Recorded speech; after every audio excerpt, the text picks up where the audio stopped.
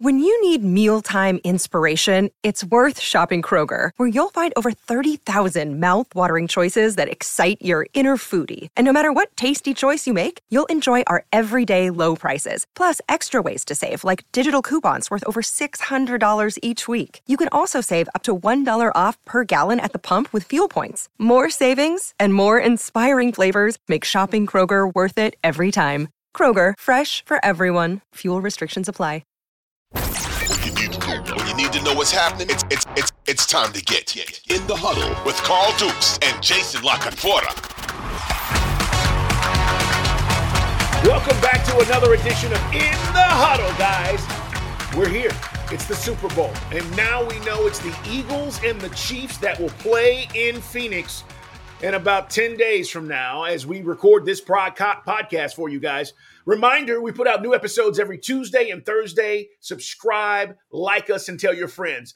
I'm Carl Dukes. Put them up along with Jason La Canfora, and of course, our man Brian Baldinger is a part of this podcast as well. He'll be here on Thursday as we look ahead to the Super Bowl. But today, Jason, we look back, and we got a lot to talk about, man. I mean, coaching hires, fires, and then the games themselves. And let's start with what we saw with the Eagles. A lot of people think the Eagles haven't been tested.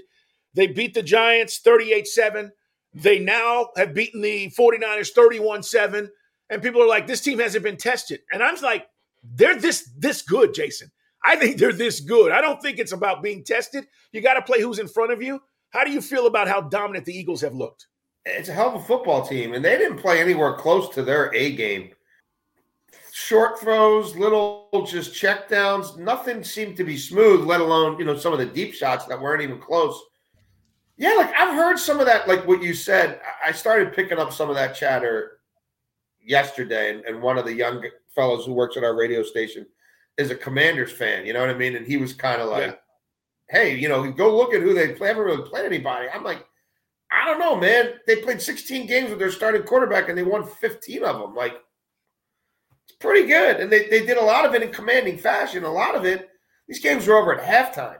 And then in the second half is garbage time. It's the Eagles kind of coasting, and then it close was. But that game was in question. One team took off and left another one in dust. And the defense is so good. It's so deep. The D-line rotation is so special. Like we talked about it last week, and everybody's saying, oh, well, they got Sue to stuff the run. Yeah, but yes, they did, because that was the immediate need at that time when Jordan Davis went down.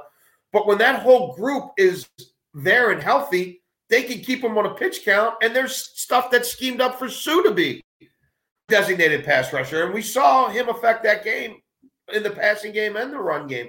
There's just so many options, and they're the most balanced team in the league. I mean, you can make that case. They can take away your run. They can take away your pass, and we can now sit here and say they didn't play anybody. But all season long, all I heard was the NFC East is the best division in football. And the NFC East versus every other division in football dominated, right? The only time NFC East teams lost is when they played each other. It was like incestuous. So, like, now everybody sucks? I don't know. I think they're a pretty good team. I do too. And the thing is, and I want to mention this about Nick Sirianni for a second before we talk about the Brock Purdy injury and the Eagles moving on to the Super Bowl. Sometimes you get the right guy who fits not only your team, but maybe your city.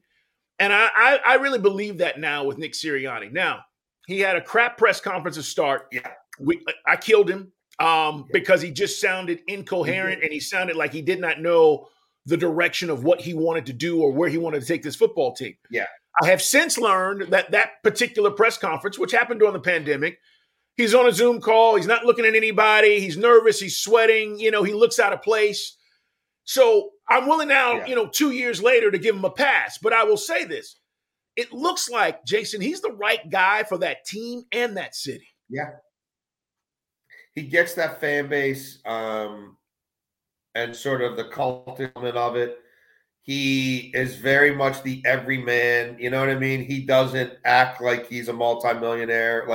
He obviously is. I mean, even the youngest coaches in this league are $4 or $5 million now. But he looks like a dude you would see at the end of the bar, you know what I mean, watching the game.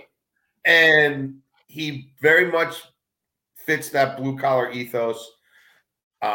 he talks like a highfalutin coach. He doesn't try to make it out like football is advanced trigonometry, you know what I mean, or aerospace engineering. The players clearly like him, feel his vibe. He's put together a great coaching staff. We'll see if he loses any of his assistants as this coaching cycle continues to play out. And they've done the most important thing you can do in the NFL, which is develop a young quarterback while he's making no money on his rookie contract. And it's turned out to be an inspired hire. And at the time, it looked like that coaching search was maybe spiraling a little bit.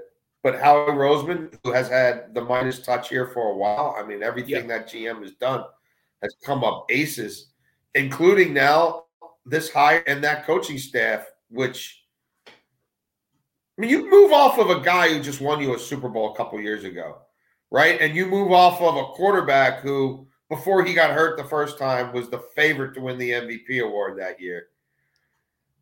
And 2 years later, you're in the Super Bowl? Like that. Usually you make seismic decisions like that, right? Usually you're in the abyss for 2 or 3 years, and then you start climbing out. That's right. And now you're going to tell me, and by the way, the NFC division that you ascend to the Super Bowl. I wouldn't have bought stock in Nick Sirianni. You know what I mean? Getting to a Super Bowl in a couple of years, 3 years, whatever it was. I wouldn't have done that. And remember, they already started turning the corner last year when they made the playoffs. So, I mean, like, they weren't down very long at all. Yeah, it is amazing. And Howie Roseman, you're right. The way he built this roster, those moves, we know, Jason, that's gotten general managers fired, right? He's been there a long time, so they trust him.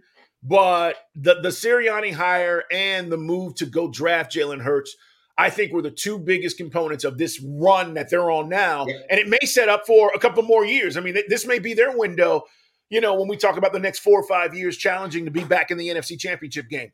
It is in the huddle, guys. Let's talk about this Brock Purdy injury. He's got a UCL injury. It's torn. We found out yesterday he's supposed to at least miss up to 6 months. Yeah. Jason, it could be longer. Yeah. So the 49ers now have a quarterback dilemma. It's a good thing because both of these guys are under contract, right? Trey Lance, Purdy, they're going to be there.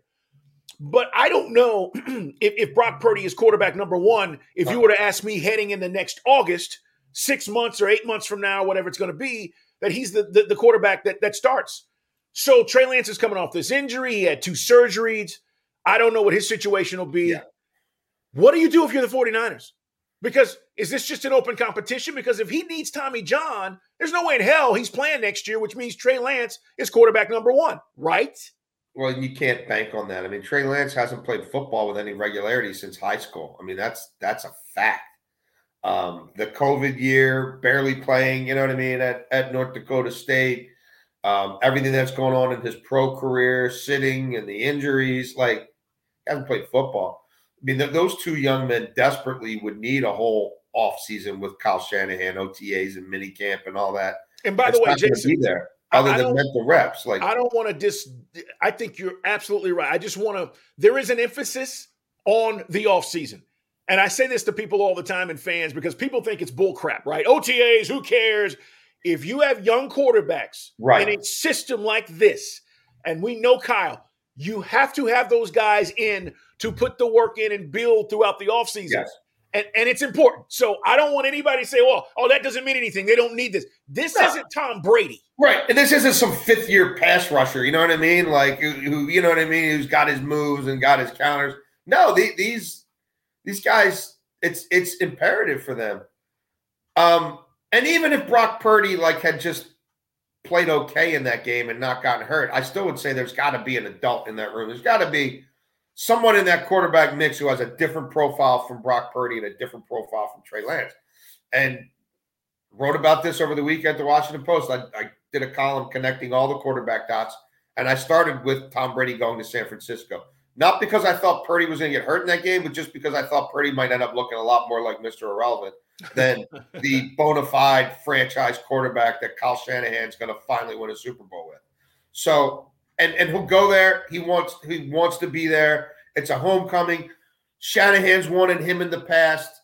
And they've showed you with Brock Purdy that with everything humming along there, all you need is 17 completions a game. True. You don't so why not have the GOAT do that? Because the GOAT will see things that Brock Purdy will never see. He'll make passes that Brock Purdy will never make. Nothing will be too big for him. And you've got the run game. You've got the O-line. You've got the number one defense. You've got a great home field advantage. And he's going to go there dirt cheap. It's not like Aaron Rodgers, who you got to find a way to pay him $60 million and compromise the rest of it. He just wants to get one more ring. He wants to be the first guy to go to 3 different places and win at all of them. So, it's going to be team-friendly. It's going to be cap-friendly. He gets where he is at this stage of his career. He's going to understand when you've got to give reps to these other guys to get them going. I just think I thought it was the best scenario before. Now I think it's far and away the ideal scenario. Peyton Manning barely threw the ball in Denver his final year, and they won a Super Bowl. And this version of Tom Brady is a hell of a lot better than the final season of Peyton Manning. So I just think it makes all the sense in the world. Yeah, I think you're right. And here's the crazy thing. The 49ers are in win mode now, right? Win now. They're about to pay Nick Bosa $30 million, guys. Yeah. Okay? You're going to pay Bosa $30 a year. He's one of, if not the best defensive players in the league. So you take care of that, and you bring in Tom Brady, and all of a sudden you're still in win now mode. That's the key. So it's not about taking a year off and waiting until these quarterbacks develop. You got to win now. And their defense and now all that you just talked about, Jason, they're built to do that. It's Carl Dukes. It is Jason LaCanfora. This is In the Huddle, guys. We do it every week, and we'll do it throughout the offseason. So much going on around the NFL. Eagles advance over the 49ers. We're talking about the Brock Purdy injury. I want to ask you about the officiating real quick before we get to the Chiefs game and what Patrick Mahomes was able to do. The NFL puts together these NFL all-star crews. They're supposed to be, folks, the best of the best. It was the worst of the worst on Sunday. The NFL refereeing crews were way too involved, I thought, in both games. I heard more from them than I wanted to. So what's the issue, Jason? What's the problem with the technology and using it? Like, for example, the Skycam or whatever the hell it's called, and overturning the calls that are blatantly obvious to you and I and other football fans around the country. Well, I think the mere premise that we're going to pick through this roster and put the best guys together, why isn't everybody the best guy? You know what I mean? Yeah. How do we have this caste system where you're worthy of doing, a 1 p.m. game that only 8% of the country is going to see, and you're worthy of more? How about this is I don't know what their gross revenues are a year. They're north of $20 billion. How about we take a little less stuffing into our pockets as owners, and we put a little more into the officiating department and make this a year-round enterprise? And there's an NFL officiating headquarters, just like all these teams, right? Every team has a practice. So actually, for all the money they make, there could be an East Coast one and a West Coast one. You know what I mean? You could have one in Florida and one in Arizona, like the IMG Academy. And the NFL is going to dedicate tens of millions of dollars into turning this into a incubator for long-term officials. And there's going to be a program where certain guys who finish playing and they want to be close to the game and they don't want to be a GM and they don't want to be a broadcaster and they don't want to be a coach. They want to be on the field in a different way. And they already know all the rules, right? Because they just left the game and they know how modern players are thinking because they just left the game. And you create a 3-year program that puts them to the CFL, puts them to here, there. And you create, like baseball has through the minor leagues, you create this pyramid where you work up the ladder and you're constantly working games and all these spring leagues now and whatever. I don't think a dude should be mowing lawns, you know what I mean? Or stocking shelves or, pounding a gavel here, adjudicating cases through the week. And then this is my 1 day a week job. And I don't want to hear anymore about how much studying they do and all the Zooms they have, and all the materials they get. Nah, man, you should all be in the classroom together. You should be humans interacting with each other through the week Not dudes talking to each other on Zoom and everybody's flying to the game from someplace else, and now we do this game and then it's over. Like, if you're going to stick your hand way down deep in that gambling cookie jar, then you better clean this mess up. It's terrible. It is. And that's the other side of this, Jace. You know what? Millions of dollars being exchanged, hundreds of millions of dollars being exchanged. It matters. The officials screwing this up matters, man. So I was really disappointed with the officiating crews as a whole, but it's about how we fix it. And the competition committee's got to get together this offseason. I'm with you. They've got to look at this. It takes money and it takes infrastructure and it takes a master plan. There should be 33 teams in the NFL. Team 33 should be research, development, officiating. Yes. Let's get real microchips that work. You know what I mean? Like, let's get more science involved. Let's make a real investment in that. And let's find guys who are willing to do this as their vocation, not their side hustle. I totally agree. Let's move on to Kansas City beating the Bengals. Patrick Mahomes. Guys, I thought this was the most impressive performance I've seen in watching sports since maybe the flu game, only because of the magnitude of it. Yeah. 5th AFC championship game for him at home. He's on one leg. We knew he wasn't healthy, and then you saw it as the game played out. And this dude throws over 300 yards, 2 touchdowns, and makes the biggest play of the game on one leg. Yeah. So he is absolutely, hands down, undisputed, the best quarterback in the NFL. I love Burrow. I love Herbert. I love Allen. But it's not even close because this dude's about to be in another Super Bowl and a chance to win another Super Bowl before the age of 30. So, Jason, Kansas City and the defense, is it underrated? We knew Mahomes would make plays. What about Clark and all these guys on the defense that just are making plays? Well, like they had it. Look, that was their best defensive outing in a long time. Look, I think the Bengals. There was a lot of coaching blunders this weekend. You know, this narrative that stuff just happens to Kyle Shanahan. I get a kick out of that. Like, oh, poor Kyle. He was a part of this. He was a part of that. He was on the sidelines when this happened. No, he was coaching. Like, yeah. No, don't give me passive verbiage with this guy, right? No. He wasn't there. He wasn't present. He wasn't an innocent bystander. He wasn't standing on a corner, got ran over by a bus. Nah, man, he's driving the bus. He's driving the bus. He drove the bus off a cliff. So, yeah, I think there were a lot of questionable decisions there. And I felt like the Bengals coaching staff were naive in their approach to that game. And in the first quarter, it's like, we're going to do our stuff. We're going to flex our muscles. We're going to push the ball downfield. Offensive line woes be damned, and see what that looked like. Well, they basically gave that quarter away, had no yards. The quarterback's running for his life. And then finally they leaned into the running game and the screen game, and not the screen as a check down. The screen is the main thing. Like, we've got devised screens to get the ball in Jamar Chase's hands within 5 yards of the line of scrimmage, not 45 yards downfield. And once they recalibrated, I felt like they won the rest of the game. Now, that only got them back to even, right? Because they dug out of that hole. They dug out of another hole, but they could never get the lead. So I think the first quarter really put the Chiefs in the position they needed to be in, because we weren't sure if they could chase the game with a downfield passing game if they had to, because of Mahomes' limitations. Oh, and by the way, they ran out of receivers. So I really feel like had the Bengals been a little smarter with their approach to that first quarter and come in ground and pound, they probably win that football game. Saying all that, Chris Jones and company did rip their face off in the first quarter, did force the Bengals away from their main thing. And Mahomes did amazing stuff on one leg for them to win. So am I buying the defense? Like, Spags had a hell of a day. It was a great matchup for them against a team with 2 offensive linemen and not a team loaded up, with extra tight ends and stuff like that. This is a different monster. Very different challenge they have coming up. It's a different monster this week, because it's arguably the best offensive line in the league. It is a run game that can beat you with individual brilliance and beat you with scheme and multiplicity in the option game and playing around with the mesh point and who's the ball going to.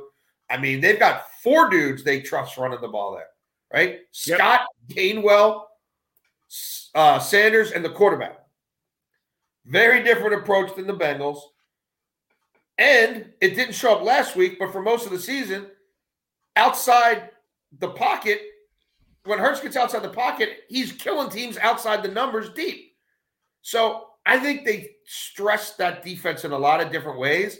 And I think it's going to force Spags to pick his poison a lot more than how he could tee off on that Bengals offense in the first quarter. I didn't think they could hold the Bengals to 20. I thought that game was going to be like 24-21 Cincinnati. I didn't think they could hold the Bengals to 20. And I didn't think the Chiefs were getting to 24, 25. So I think it was great. I think it was necessary. It was huge. I don't think they're holding the Eagles. Like they can't run that game plan and hold the Eagles to 20. I don't think that. I don't think they're holding the Eagles in the teens. There's too much volume. There's too much quality in that offense. And again, it's the balance. You know, the Bengals never ran the ball all year except for week 13 against the Chiefs and the previous week against Buffalo. Yeah. The Eagles run the ball whenever they want to run the ball, including eventually against that vaunted 49ers front where the levee broke in the second half. 4 rushing touchdowns for the Eagles on Sunday. They've got 39 as a team. It's an NFL record, to Jason's point. They run the football down your throat. And you have to account, here's the bigger thing for me, you have to account for the quarterback. Yes. You have to account for Jalen Hurts. So